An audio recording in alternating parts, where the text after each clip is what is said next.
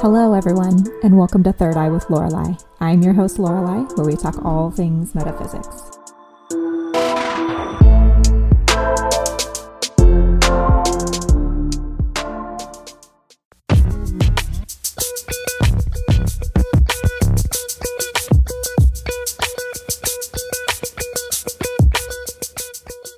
Hi everybody, welcome back to the show. So I'm so happy that all of you have made it back to take a listen to what I've been researching this week. And boy, what a week it has been, I must say.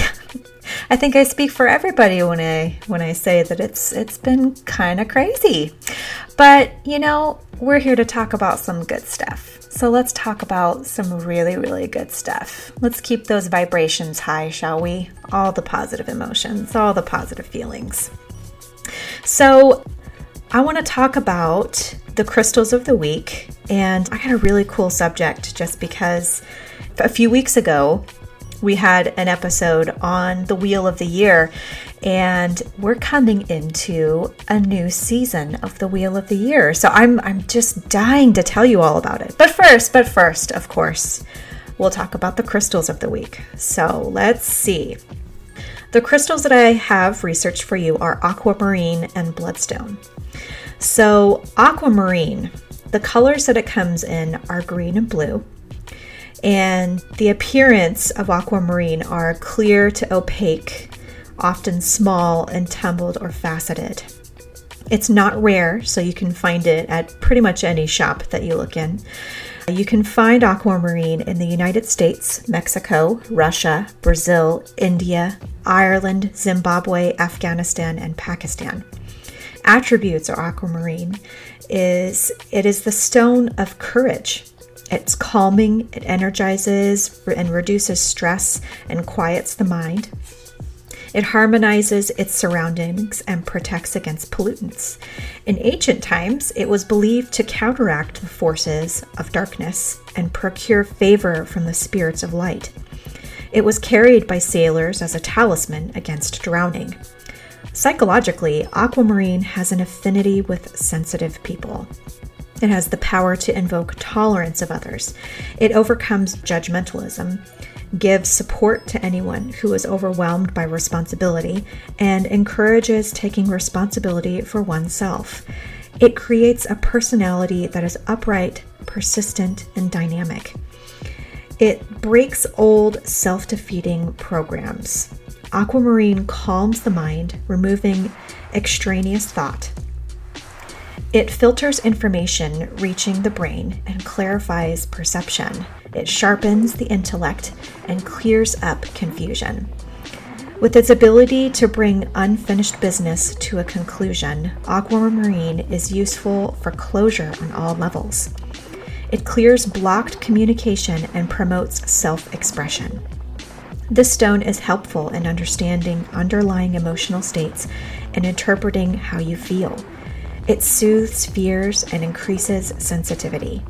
Spiritually, Aquamarine sharpens intuition and opens clairvoyance. A wonderful stone for meditation, it invokes high states of consciousness and spiritual awareness and encourages service to humanity. Aquamarine shields the aura and aligns the chakras, clearing the throat chakra and bringing communication from a higher plane. It also aligns the physical and spiritual bodies. For healing, Aquamarine is useful for sore throats, swollen glands, and thyroid problems. It harmonizes the pituitary and the thyroid, regulating hormones and growth. This stone has a general tonic effect. It strengthens the body's cleansing organs and aids the eyes, jaw, teeth, and stomach. It is useful for counteracting short or long-sightedness and calms overreactions of the immune system and autoimmune disease, such as hay fever. To position this stone the best way, you want to hold or place it as appropriate and can be placed on the eyes or used as an elixir. I'm going to research that one a little bit further. I didn't do it for this episode, but I've seen this quite a few times with putting stones and making them as an elixir. My immediate thought is to put it in water, like a water bottle, but for the next show, I will have that ready for you all. So that is aquamarine. The next stone that we're going to talk about is bloodstone, aka heliotrope. The color that bloodstone comes in is red-green. Its appearance is green quartz flecked with red or yellow jasper, an often medium tumbled stone. It's ready available, so it's not very rare, and you can find it in usually any crystal shop. It's sourced out of Australia, Brazil, China, the Czech Republic, Russia, and India. Attributes of bloodstone are, as its name suggests, bloodstone is an excellent blood cleanser and a powerful healer. It is believed to have mystical and magical properties, controlling the weather and conferring the ability to banish evil and negativity, and to direct spiritual energies. In ancient times, bloodstone was said to have been an audible oracle, giving off sounds as a means of guidance. It heightens the intuition and increases creativity. An excellent grounding and protecting stone, bloodstone keeps out undesirable influences. It stimulates dreaming and is a powerful revitalizer. Psychologically, bloodstone gives courage and teaches how to avoid dangerous situations by strategic withdrawal and flexibility. It encourages selflessness and idealism and aids the recognition that chaos precedes transformation. Bloodstone assists you in acting in the present moment. Mentally, bloodstone calms the mind, dispels confusion, and enhances the decision-making process. It can revitalize the mind if you are mentally exhausted. This stone assists in adjusting to unaccustomed circumstances. Emotionally, bloodstone helps in grounding the heart energy. It reduces irritability, aggressiveness, and impatience. Spiritually, bloodstone assists in bringing spirituality into everyday life. I think this one is a really, really good stone for what's been going on right now, especially with the mentally exhausted and adjusting to unaccustomed circumstances. I think we all should have a little bit of bloodstone in our lives. I'm just putting that out there. Anyway, let's continue. To utilize bloodstone in healing, bloodstone is an energy cleanser and immune stimulator. For acute infections, it stimulates the flow of lymph and the metabolic processes, revitalizes and re-energizes when body and mind are exhausted. It purifies blood and detoxifies the liver, intestines, kidneys, spleen, and bladder. Bloodstone benefits blood-rich organs, regulates and supports blood flow, and aids the circulation. It reduces the formation of pus and neutralizes over-acidifications. It is helpful in cases of leukemia as it supports the blood and removes toxins. The ancient Egyptians used it to shrink tumors. Bloodstone can be used to heal the ancestral line. It cleanses the lower chakras and realigns their energies. You want to position bloodstone as appropriate where continually for good health. Place it in a bowl of water beside the bed to ensure peaceful sleep. And it's also, as an immune stimulator, tape over the thymus. I imagine you could probably make a necklace out of it also if you didn't want to tape it to your thymus, seeing as I actually looked this up. So the thymus is actually kind of where your sternum is in your chest. So I imagine if you wanted to put it in a necklace, that might be a little bit more comfortable than tape. But anyway, so all this information was retrieved from the Crystal Bible by Judy Hall. Now, moving on to the quotes of the week. I have two. So, the first one is by Marianne Williamson, and she says, "Ego says, once everything falls into place, I'll feel peace. Spirit says, find your peace, and then everything will fall into place." The next quote is by Thaddeus Golas, author of Love and Pain and The Lazy Man's Guide to Enlightenment. And he says, "The saying is, the truth will make you free, not that it will make you comfortable." And now, my friends, let us move on to the topic of the week. And I know I almost kind of dove in right at the beginning there, but no.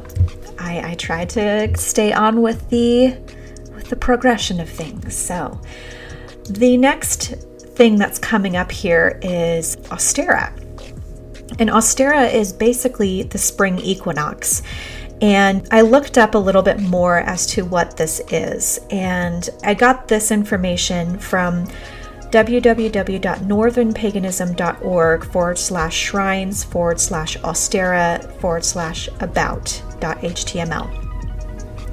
And what they say in here is Ostara, or Eostre, or Iastra, I don't know if I'm saying that right, so please correct me if I am wrong and you know the answer to that, is the Germanic goddess of spring and dawn. She is only mentioned once in scholarly writings of the period. Bede, B-E-D-E, I'm not sure how they pronounce that, but Bede, he's a monk. The monk states that during Eostramonath, the old Anglo-Saxon name for April, the pagan Anglo-Saxons held festivals in her honor. 200 years later in Germany, in his life of Charlemagne, a monk named Einhard gives the old name for April as Ostaramonath. She's also mentioned in a number of inscriptions in Germany and the modern holiday of Easter. Originally the name for the spring equinox, but later subsumed to the Paschal calendar for the Christian resurrection holiday, is named for her. The name Eostre, Old Germanic Ostara, is related to that of Eos, the Greek goddess of dawn, and both can be traced back to a Proto-Indo-European goddess of dawn.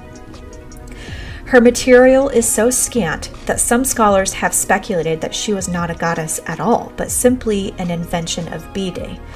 But it is unlikely that someone as heathenphobic as Bede would have gone about inventing goddesses. He seems to have preferred to keep all things pagan at arm's length. Some scholars have also decided, rather randomly and on scant information, that Ostara is a form of Freya. Now, if you guys don't know who Freya is, she is a Norse goddess, I believe the wife of Odin. Others believe that she's actually Iduna or Walburga. I don't know who those are. Please forgive me. There's only so much research I could do for one podcast. Let's continue. Some modern heathens and Norse pagans have experienced personal gnosis of Ostara Eostre being a Vannic goddess, or at least very close to the Vanir, which is why we list her in this section. But again, there's no evidence that Ostara's origins continue to remain a mystery.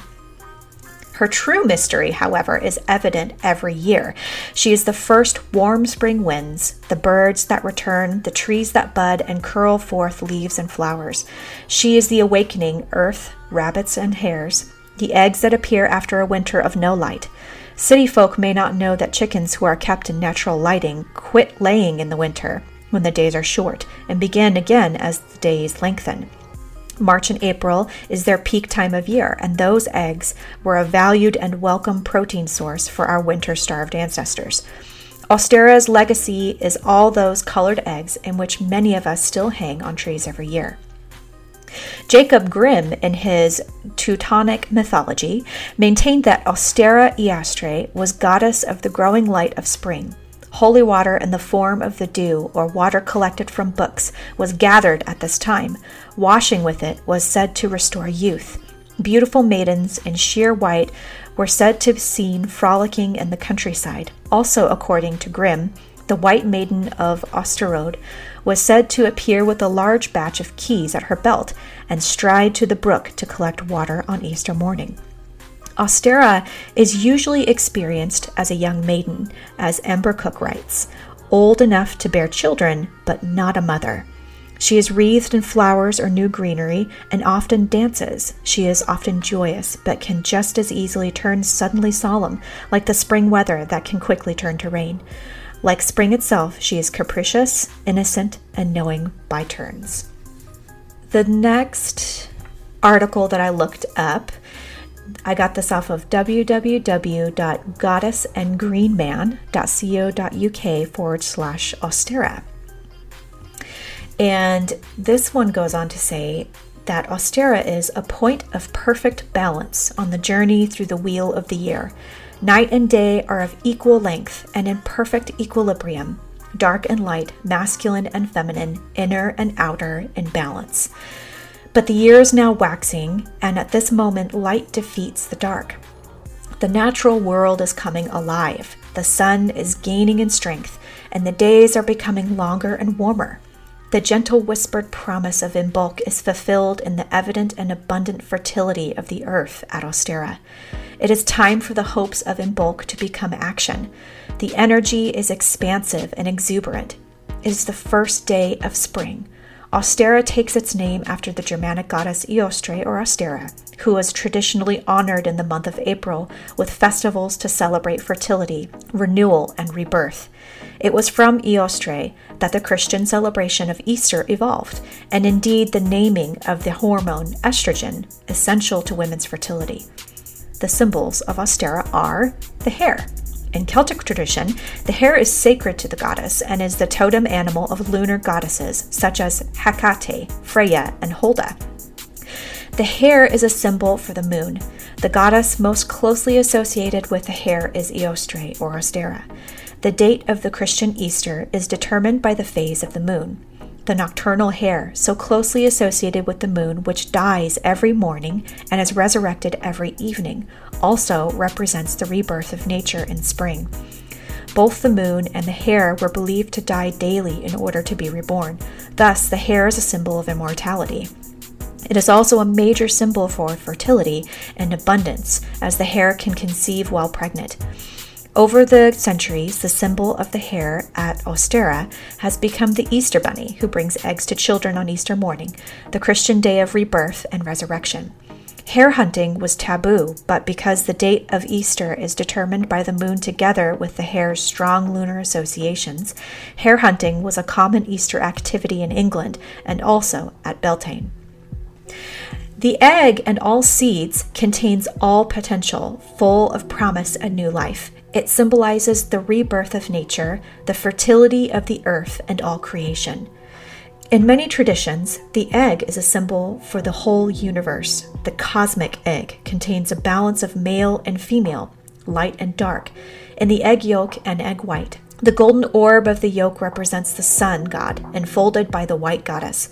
Perfect balance, so it is particularly appropriate to Ostara and the spring equinox, when all is in balance for just a moment, although the underlying energy is one of growth and expansion. So that is mostly what Ostara is all about, is balance. And how funny that the most recent episode that we had was all about balance.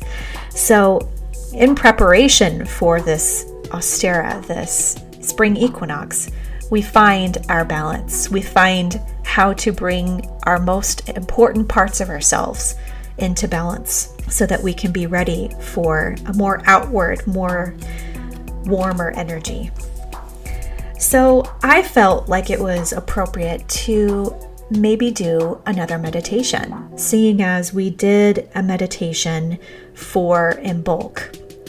And there we were just starting to wake up and just starting to emerge from winter and emerge from everything being quiet and everything being cold and alone. But now we're emerging into a time where we're starting to wake up and we're starting to find our balance with everything. I had a really good experience with this particular meditation. I hope that you guys find it just as wonderful and balancing as I have. So what I'll do is I'll begin, and all I want you to do is find a place to sit down. If you're already sitting down, if you're maybe in the car, this is a great time to do it too. Just obviously keep your eyes open. But ideally, it's a great place to be inside, which I'm sure a lot of you are right now. So what you're going to do is you're going to find a comfortable seat and sit upright with your hands resting comfortably on your knees, thighs, or in your lap. And you're going to close your eyes and you're going to settle into your body. Inhale deeply. a long, deep breath. And now exhale deeply. Again, inhale so deeply, fill up your lungs, and exhale it all out, releasing all of your negativity, all of the stress.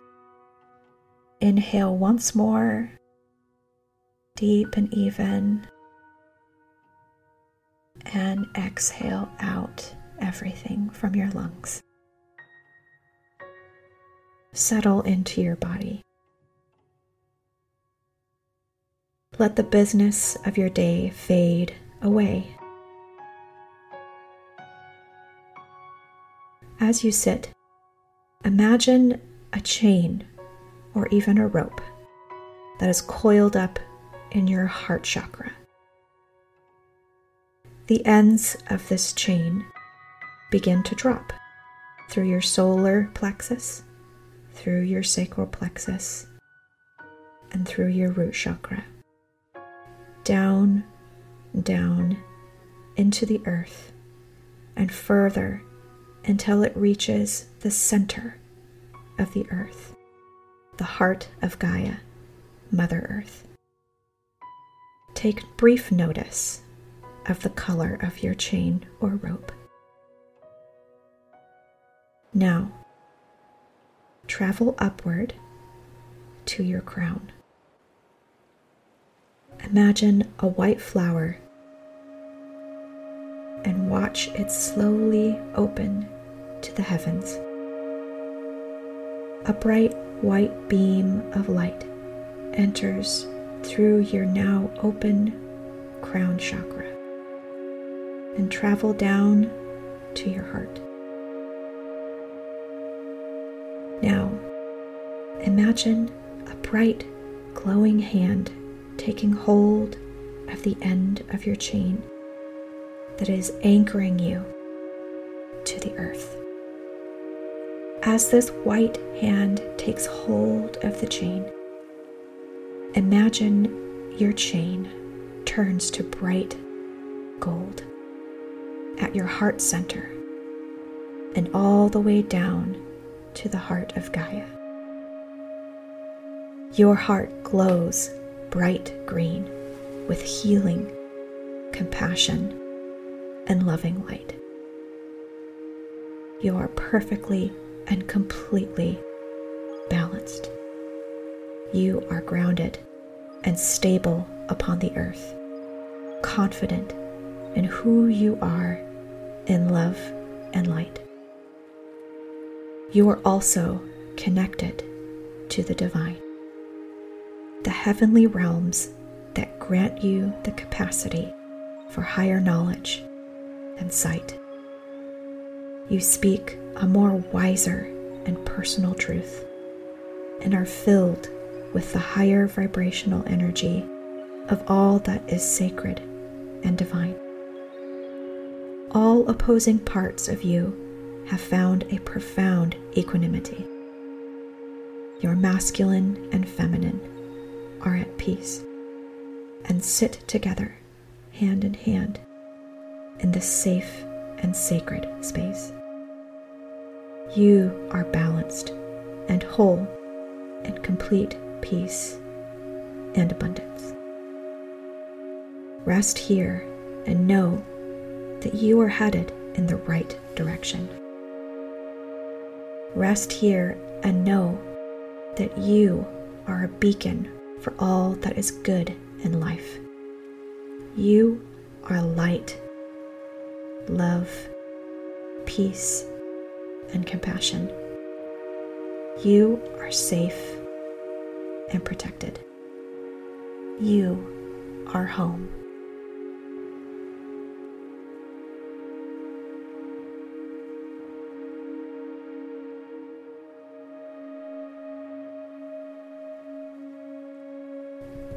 Okay.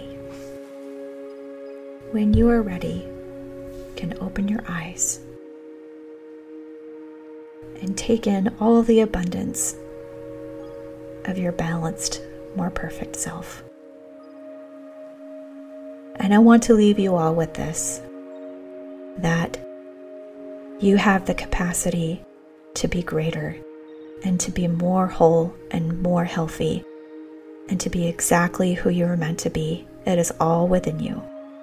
Take time each day to celebrate the things that you have and celebrate each breath that you take. And know that you are surrounded in love and light, and that this is only the beginning of the greater good that's coming. We're all here together, so let's be in love and light together.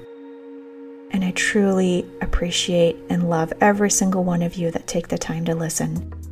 And I cannot wait to talk at you all next week.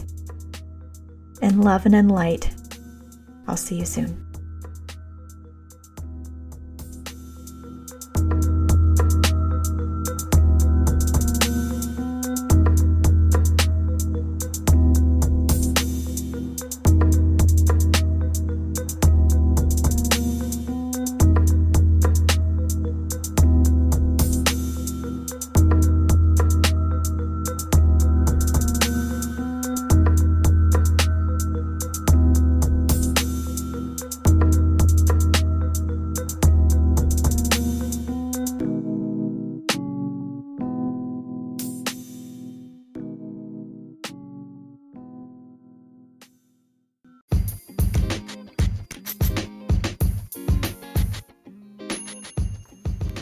If you find yourself interested in receiving an intuitive tarot reading, contact me at 3rdeyelorelei @gmail.com, or you can message me on my Instagram at 3rd.eye.with.lorelei, or on Facebook at Third Eye with Lorelei Podcast to set up a reading.